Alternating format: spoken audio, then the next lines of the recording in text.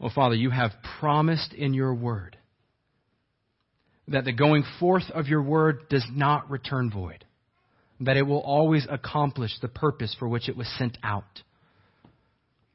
Oh, Father, would you help us to receive your word with joy, to preach your word with joy, to hear your word with confidence that you will accomplish what you intend to do with it by the accompaniment of your Spirit. Would you help us not to be hearers only, but doers as well? Guard us from error and lead us by your Spirit into all that is truth. We pray in Jesus' name. Amen. Please be seated.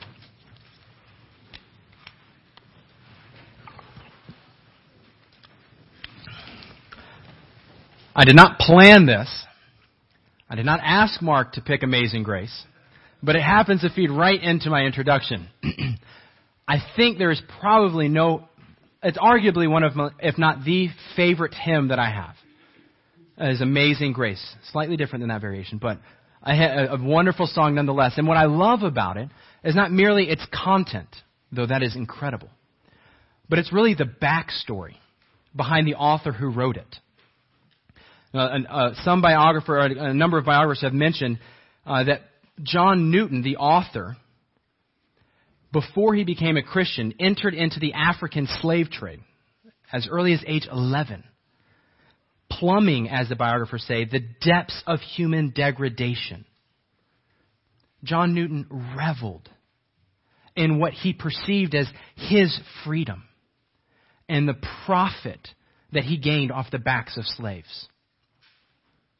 Until one night, at about age 23, when he's out at sea and a great storm comes in, and all John Newton thinks is his death is imminent.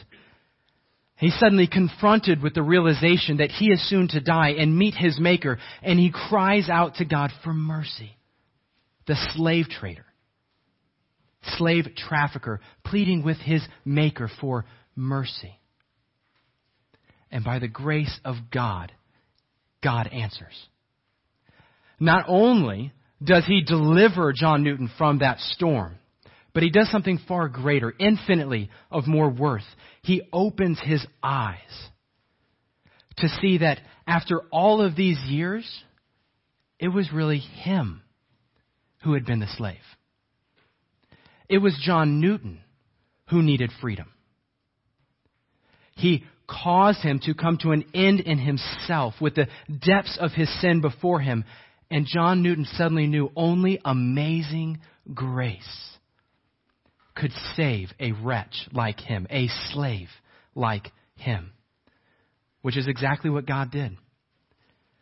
Newton was convicted of his sin. He repented of his sin and by faith trusted in the finished work of Christ and discovered the true freedom that he'd always pretended he had. This idea of freedom that comes only by faith in Jesus Christ is really a theme that's been woven throughout our last few weeks in Galatians. Freedom from slavery. That's what Paul's been getting at.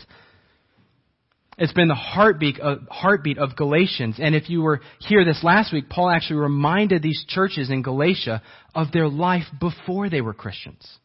How they were slaves to their false religion, to their self-righteousness, their hope that by their merit in these false religions, they might appease their gods, only to find out they could never be made righteous by their own works or by their false religion, righteous as God required of them. So when Paul comes and preaches the gospel to them and tells them of God's free and loving gift of being justified or declared righteous, not by their works or by their merit, but by faith, they believe. They're overjoyed at the love of God's gift. And they were freed, just like John Newton. The problem is, shortly after Paul left them, it appears that these Jewish Christians, those who claimed to have converted to Christianity but still held on to their Jewish past, had come into these churches and said, no, your faith is not sufficient for your justification. If you want to really become a Christian, you must first also become a Jew. by observing the entirety of the law, most importantly, circumcision, part of the ceremonial law. But Paul knows that this makes righteousness, your being declared righteous before God, based not just on faith, but also on works, which completely undermines grace and therefore completely undermines the gospel. And more than that, Paul says it would actually throw them right back into the slavery that they once professed freedom from. And so he began a plea with them last week. A plea that they would not return to their former slavery, but that they would continue in the freedom they once claimed to have. And it's that plea that we come to as a close this morning. So if you would, go ahead and turn with me in your Bibles to Galatians chapter 4. It can be found on page 1814 in the pew Bibles in front of you. Galatians chapter 4, we'll be in verses 21 to 31. But before we dive in, you'll notice something slightly strange about your bulletin this morning. If you look to the back, it is just blank space. My confession is this passage has given me quite a heartache this week and has been a very tough one for me to fully understand, which means poor Dory did not have an outline from me by the time it was required to print because I didn't have an outline yet. So let me first apologize to you note takers out there. There is no outline for you on the bulletin, but I'll give a quick overview of how Paul unpacks these verses in 21 to 31. So we have in verses 21 to 23, Paul basically gives a proof text. The text he's going to use to demonstrate just how impossible it is for the Galatians, or anyone for that matter, to become righteous by the law. Which he then interprets that proof text in verses 24 to 27 in what he calls an allegorical interpretation, which we'll unpack in a moment. And then with that interpretation in hand, and essentially the opposition to him defeated, Paul turns in 28 to 31 with 4 applications for those who are believing in faith. 4 applications. And that's where I want to spend the bulk of our time, because contained there are not just the implications or applications for these Galatian Christians, but they're applications for all Christians, including us today. So essentially we have explanation, 21 to 23, interpretation, 24 to 27, and application, 28 to 31. 3 very simple points, and we'll have 4 applications under point number 3. So with that, let's begin with Paul's explanation. Galatians chapter 4, verses 21 to 23. Paul writes, "Tell me, you who want to be under the law, are you not aware of what the law says? For it is written that Abraham had 2 sons, one by the slave woman and the other by the free woman. His son by the slave woman was born in the ordinary way, but his son by the free woman was born as a result of a promise." Pause there. Can you feel the punch of Paul's opening question? You who claim that you can become righteous by the law, by living under the law, that is going to be your source of righteousness. Surely you must not know what the law says.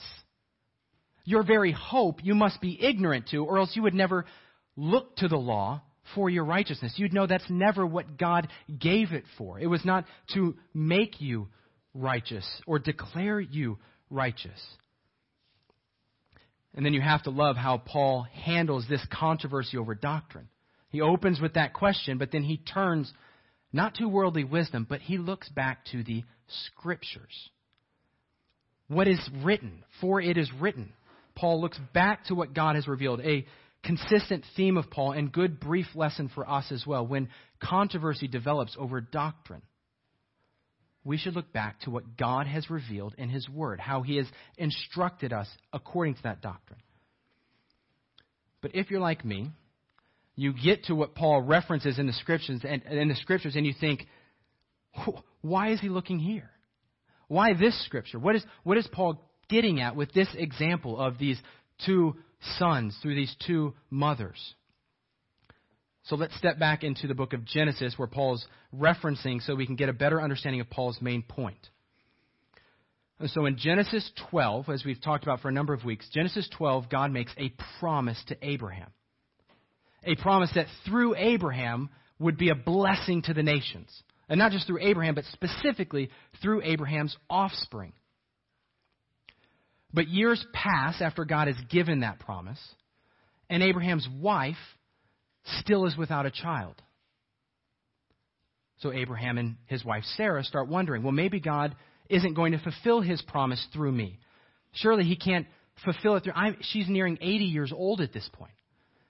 And they're thinking, my body can't do this. And so they're starting to question and doubt God's ability to bring about his promise through Sarah. So what do?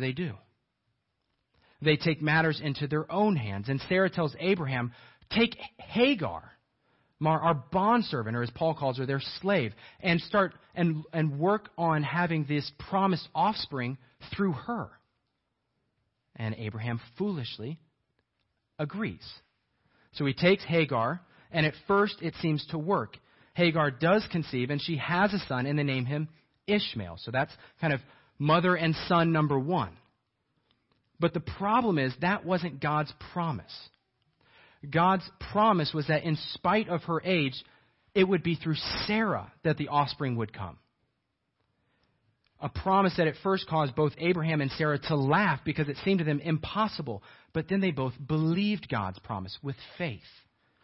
And then we see in Genesis 21, when Sarah is 91 years old, a miracle happens. The Lord visited Sarah as he said he would. And the Lord did to Sarah as he had promised. Sarah conceived and bore Abraham a son in his old age, and they named him Isaac. Okay, so that's the explanation. Paul introduces Abraham's two sons born to two mothers. Isaac, born by faith in the promise, and Ishmael, born according to the flesh and self-reliance. But how does this expose the absurdity or impossibility of gaining righteousness by the law, as Paul opened with in that opening question? Because remember, that's his point. He's trying to show that that they must not understand the law if they're trying to gain righteousness through it. So to understand what Paul's getting at, let's look at his interpretation, verses 24 to 27. Paul's interpretation. These things may be taken figuratively. For the women represent two covenants. One covenant is from Mount Sinai and bears children who are to be slaves. This is Hagar. Now Hagar stands for Mount Sinai in Arabia and corresponds to the present city of Jerusalem because she is in slavery with her children. But the Jerusalem that is above is free, and she is our mother. For it is written, be glad, O barren woman, who bears no children. Break forth and cry aloud, you who have no labor pains, because more are the children of the desolate woman than of her who has a husband. So first we see Paul introduced Hagar and Sarah because he wants to present an illustration, a figurative interpretation, or what your translation might read as an allegory, an allegorical interpretation, which is to say, Paul sees this historical, true-to-life event, what really happened, as having a meaning beyond what just happened in itself. A meaning much bigger that God is using to illustrate something of greater significance than just them. Now that does not mean that we have permission to just run through the Bible and interpret everything allegorically however we see fit. A good rule of thumb is that we should essentially feel ourselves only permitted to do that when the Bible tells us we can do that. Like here, when Paul says we can interpret it allegorically. So then if they are an illustration or a representation, what is it they represent? Well, in short, Paul says they represent two religions. Two religions. One reliant on self, and the other reliant on faith. Hagar represents self-reliance, or in other words, legalism. If you think back to the circumstances of Ishmael's birth, what happened? God made a promise to Abraham. But Abraham, rather than trust the promise in faith, tried taking it into his own hands to bring about that promise through his own works. And through that, by taking Hagar as his wife, they had Ishmael. But Paul says that is exactly like what happened at Sinai, when he says the Sinai covenant, the mountain where God gave Moses the law. God had given them the promise that justification would come by faith, and then he gave them the law, not so that they would see it as a source of righteousness. Instead, it exposed the fact that they could not be self-righteous. They should instead humbly look to God and his promise through faith. And yet, like Abraham with Hagar, Israel tried to bring about God's promise, not through faith, but by using the law and taking matters into their own hands, by their own strength, looking to the law for their righteousness. And just like Hagar, bearing Ishmael into slavery, so Israel was born into slavery as well. An inability to ever successfully become righteous by the law kept them enslaved to it and also condemned by it. As he said in chapter 3, all who rely on works of the law are under a curse. So we can see that first religion then, this kind of works-based religion, is what Hagar represents. But who then are the children of Hagar? Paul's answer is shocking. The descendants of Hagar are not the Gentiles as the Galatians have been being told, but it's rather those who are in the present city of Jerusalem, where the heart of Judaism, where the law continued to be the hope for righteousness. And for that matter, Paul's saying it's the same for any legalist, for anyone who relies on self for righteousness. They then are descendants of Hagar. So that's religion number one. But then he gives this sharp contrast in the second religion, the one of faith. Okay, so whereas Ishmael came about by self-reliance, Hebrews 11 says Sarah conceives in her old age by faith in the promises of God. It was a supernatural miracle, one that could only come from God and that man could not bring about, unmerited. And so Paul says she represents Jerusalem that is above, the heavenly Jerusalem, the city of God where all of God's true offspring, his true people will dwell. She is the new covenant, the one promised to Abraham, prophesied of by Jeremiah and Ezekiel, fulfilled in Jesus, and then applied to the Christian church. That their salvation would come by faith in Jesus Christ. So John Piper explained that Sarah is the mother of all Christians, of people whose lives are not merely the product of human resources, but of God's supernatural work in their heart. Two mothers, two sons, two covenants, two offsprings, all to point out two religions. There's a lot of explanation about this allegory Paul's getting at, but I wanted to drive at that main final point before we move to the application. Paul is using this to reveal to the Judaizers, those who were telling the Galatians that they needed to become like Jews. They were saying, you who think that because you're a physical descendant of Abraham, that you will therefore be righteous. That is not the true descendant of Abraham. The true descendants of Abraham, his real offspring, are those who, like Abraham, have faith. And so here's a simple conclusion. If you seek righteousness under the law or by your works, it will enslave and condemn you. You are of Hagar, a descendant, an offspring of Hagar, and like her son Ishmael, have no inheritance to the promises of God. But if you would seek righteousness by faith in the promises of God, that he would justify the nations by faith in his son Jesus Christ, well, then you will be freed from sin. You will be enabled to actually live for God as the law was intended to instruct you. Adopted as sons of God and made heirs according to his promise. The question Paul poses from all this then is, whose offspring are you? whose offspring are you? Are you a child of Hagar or of Sarah? Is your hope for righteousness before God in your own good deeds or your faith in the righteousness of Christ?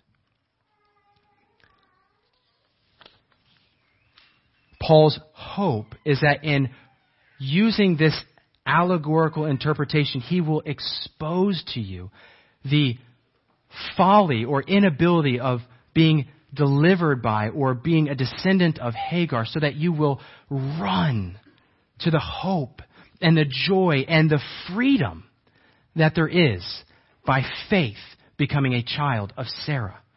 And he gives 4 applications for those who are children of faith, for Christian sons and daughters of Sarah. And those are what we're going to close with. He begins with the first, number 1, you are a child of promise. A child of promise. Let's read verses 28 to 31.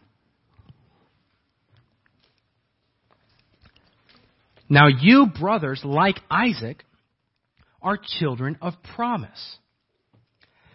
At that time, the son born in the ordinary way persecuted the son born by the power of the Spirit. It is the same now. But what does the Scripture say? Get rid of the slave woman and her son, for the slave woman's son will never share in the inheritance with the free woman's son. Therefore, brothers, we are not children of the slave woman, but of the free woman. These words would have been stunning to the Galatians. Those who by birth are Gentiles and are being told that because they're Gentiles, they don't have access to the promises of God. And yet, Paul says, no, if you are of faith, you are a descendant of Abraham, the true offspring, and therefore a child of promise. And that's what's true of you this morning if you are a Christian. If you are a Christian, it is only because of God's grace saving you through the faith in His Son, promised Son, Jesus Christ. That is the whole point of verse 28. And really the entire point of the allegory. It's not because of your parents, like the Jews had thought before that. Or certainly not because of your race or your ethnicity. It's not because of the country you were born in. Or even because of how good and obedient you've been. Paul says it is because you were like Isaac, born by a promise, received by faith, and brought about by a miracle. See, the reality is, each of us began more like sons of Ishmael, slaves to sin, slaves to unrighteousness and legalism, in bondage to the flesh. The Bible makes clear that each of us were created in God's image to image Him perfectly, to live perfect as He Himself is perfect. But if we do any honest examination of our lives, we have utterly failed to do this. Each one of us has strayed and gone our own way. And yet God even gave us the law to teach us how we are to live and image Him as He commands. And yet we could not do even that. It exposed our inability to do so. And it proved us slaves to the flesh, just like Ishmael. And God would have been perfectly just to leave us in that state and even judge us eternally in that state as slaves under sin's condemnation. But instead, He lovingly offered a promise that dates back all the way to when sin first entered the world, when Adam and Eve transgressed God's law, and He promised an offspring, one that would defeat the power of Satan, overcome the power of sin, an offspring that was reaffirmed to Abraham, and that was fulfilled in Jesus Christ. God sent forth His Son, born of a woman, as we read a couple of weeks ago, born under the law, to give His life to ransom us from the family of Hagar, to adopt us. By dying on the cross, He bears the penalty of every sin ever committed of those who would turn from their sin and trust in Him. And in doing so, He then raises 3 days later and offers His perfect righteousness to any who would receive it by faith, and therefore adopts him out of the family of Hagar and into the family of Sarah, the family of God.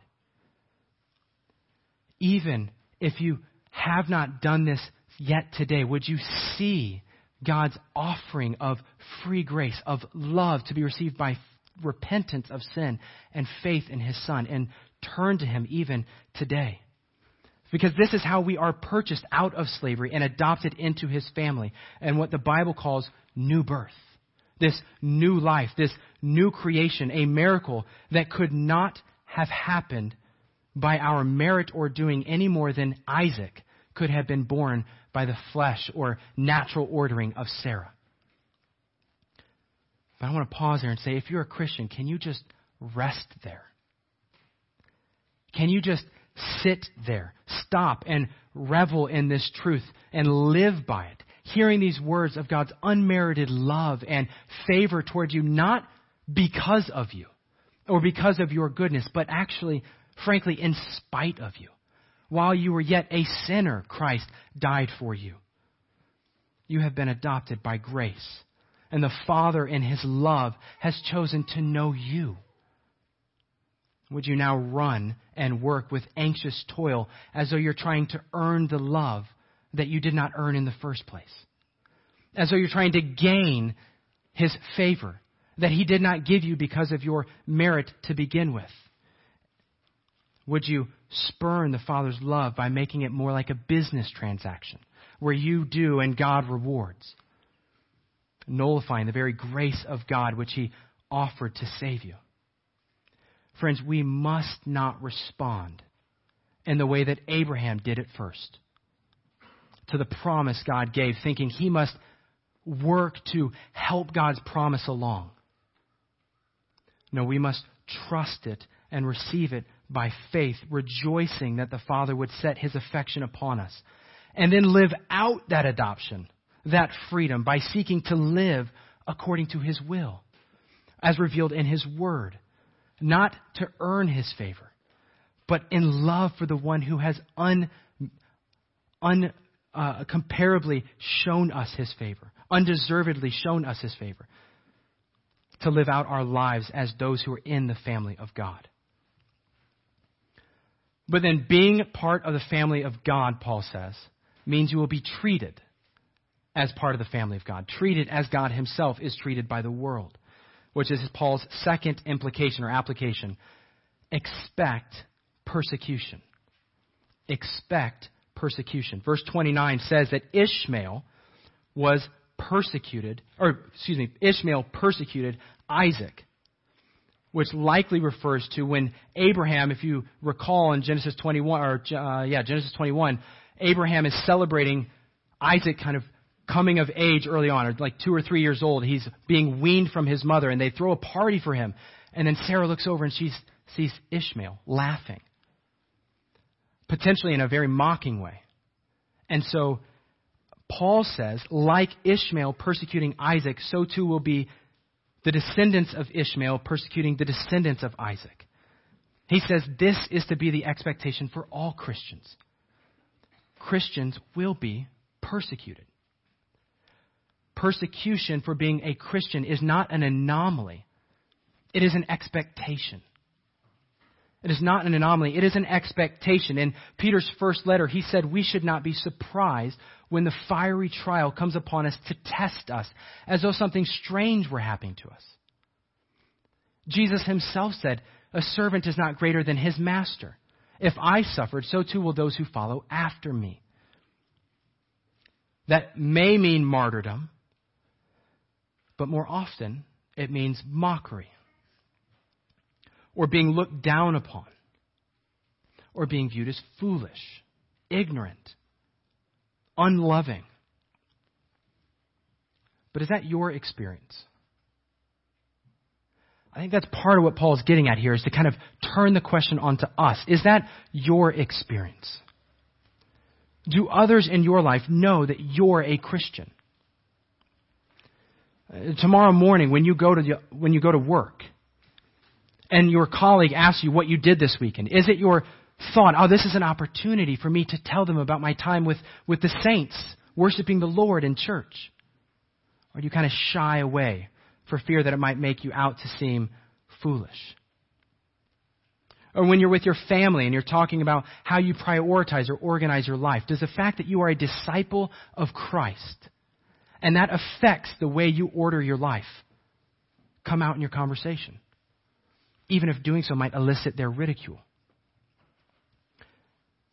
Do the Ishmaels in your life know that you love them, and that because you love them, they must know, you must tell them that apart from Christ, they are not only slaves, but they stand condemned in their sin. Friends, that is perhaps the chief complaint against Christianity. It's exclusivity. It offends when you tell others there is only one way, especially if you tell them their way is wrong. That they are by nature slaves to their sin and in need of salvation outside of themselves. Even professing Christians in more liberal churches will mock and jeer and call unloving those who those who they believe are intolerant, who do not believe that God simply welcomes anyone who would try their best. But do you see how a theology, a doctrine oriented around God welcoming those who try their best is no different than what Paul is saying is the way of Ishmael? A self-worked, self-based, self-merited righteousness. A slavery that we can only be liberated from through the gospel. And yet we should not be surprised when Satan takes a message of liberation and finds a way to turn it into hate speech. But how unloving, even if it results in such ridicule, how unloving would it be to not share that gospel? Continue to stand firm on that gospel if you believe it's true. And you believe their eternal state hinges on what they believe about it. Friends, we are saved by faith alone. But that faith always manifests itself in a life of faithfulness. And Paul says this life of faithfulness, this life that seeks righteousness, as Jesus said in Matthew 5, will result in persecution. So he asks, does your life elicit the persecution so evidently assumed here? And if not, why? It may very well be that you're living faithfully, zealously for the Lord, and God has simply not seen fit to allow persecution into your life right now. But you should still ask yourself, is it because of that? Or because I temper down, I tone down my being Christian because I don't want to be persecuted for the sake of Christ? It was Martin Luther who said, if someone does not want to endure persecution from Ishmael, let him not claim that he is a Christian. But whereas we endure persecution of those who would oppose the gospel when we step out of the church, Paul actually gives a very different response to those who would oppose the gospel inside the church. Within the church, he says, implication number 3, pursue purity. Pursue purity. Verse 30. What does the scripture say? Get rid of the slave woman and her son, for the slave woman's son will never share in the inheritance with the free woman's son. That was Sarah's response in Genesis 21 when she saw Ishmael laughing. She said, cast out his mother and the slave, because she did not want him to share in the inheritance. And that's where we need to focus in on. What was her concern? Primarily that she was concerned with the threat to the inheritance. Friends, there is much in the Christian life we're called to tolerate. Much that we're called to endure. We're called to endure persecution, as we just considered, outside the walls of this church. Even within the church, Paul tells us in Ephesians that we are to live humbly and bear with one another in love and seek eagerly to maintain the unity of the Spirit in the bond of peace. But there is one thing that should never be tolerated. Anything that would threaten the inheritance of God's people. That would threaten the purity of the gospel. And Paul makes the church responsible for guarding against false gospels by commanding the church to cast out, to remove false gospels and any who teach it from them. If you are a member of this church, do you realize it is your responsibility what is taught from this pulpit? You bear the responsibility and will give an account before God for what you permit and what you promote, even what you tolerate to be taught from this pulpit.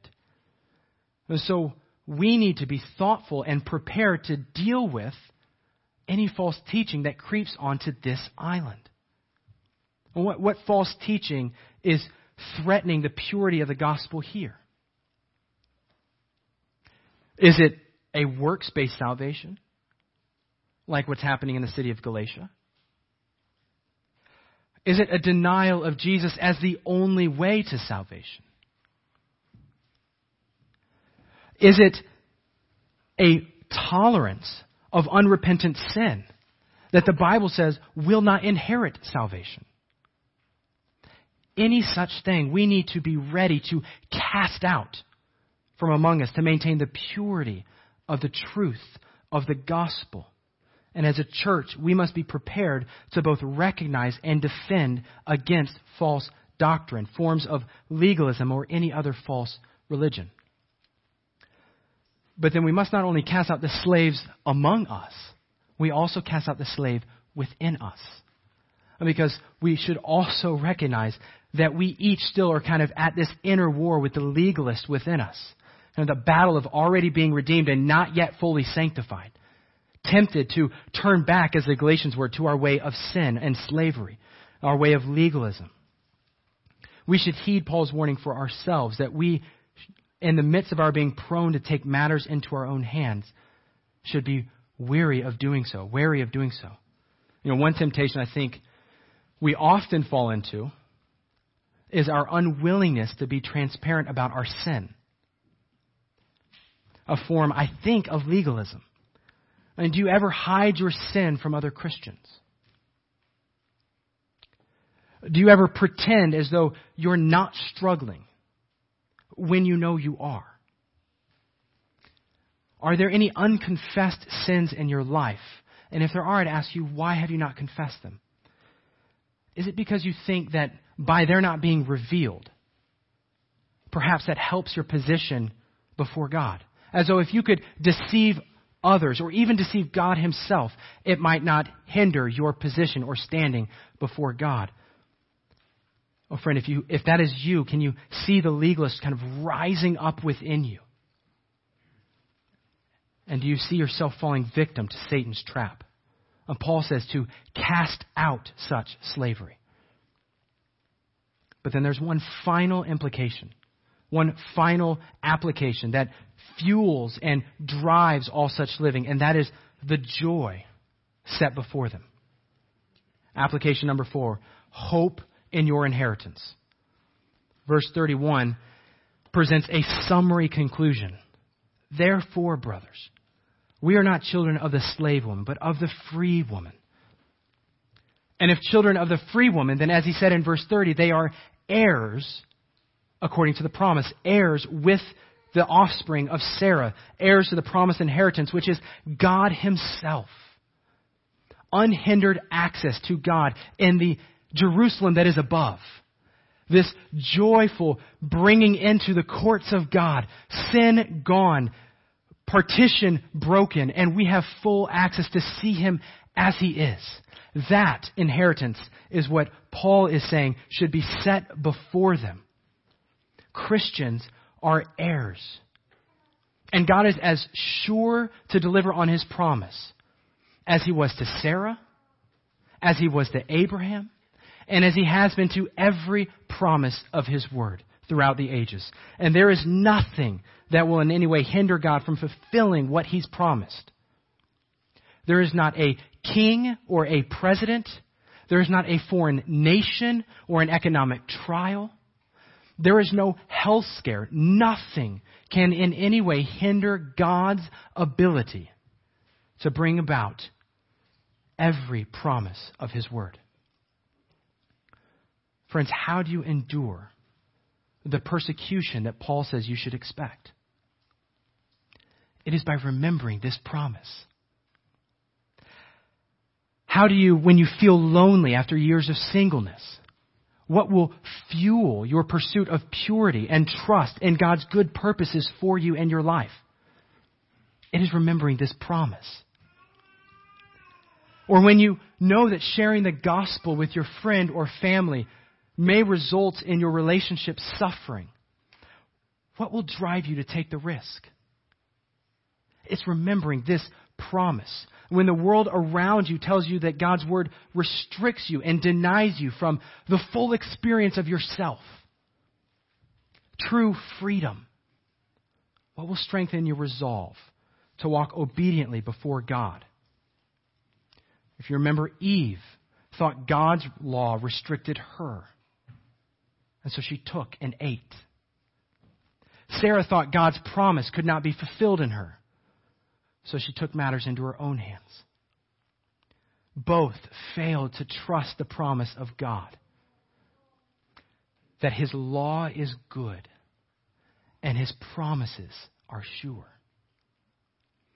And if we are going to persevere in faith, fighting against the allure of the world, of the flesh, and of the devil, we must constantly remind ourselves of this glorious promise, of this glorious inheritance, the Jerusalem that is above, where we will one day enter in and experience the matchless and unending joy of unhindered fellowship with our God, our Creator, and our Heavenly Father. And all of this, Paul says, will come by grace alone, through faith alone.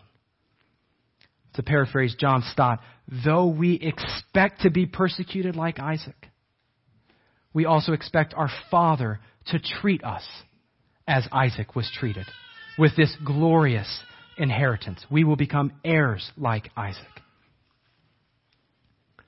So let's return then to Paul's main question. Whose offspring are you? Are you a child of the slave or a child of the free? By God's grace, John Newton came to an end in himself, discovering that all of this time he himself was the slave. His eyes were opened to the reality of his slavery, and by faith he repented of his sin and trusted in Christ alone. The slave trafficker set free from slavery. And yet many continue in that same self-deception he once knew, hoping, thinking that their righteousness could be found within themselves. Whose child are you this morning? I pray that God's word would make clear the inability of self-righteousness or self-reliance, and would compel you, would set you free to live in the freedom that can be found only by faith alone, in Christ alone. Let's pray. Our Father, we do come to you, not by any righteousness of our own, but by the righteousness we've received through your perfect Son, Jesus Christ, whose righteousness we receive by faith alone. And we pray that we would know this hope, this righteousness, this inheritance, and that we would live in light of it, respond by living for the glory of your name until that day when you finally bring us home into the fullness of that inheritance. We pray in Jesus' name. Amen.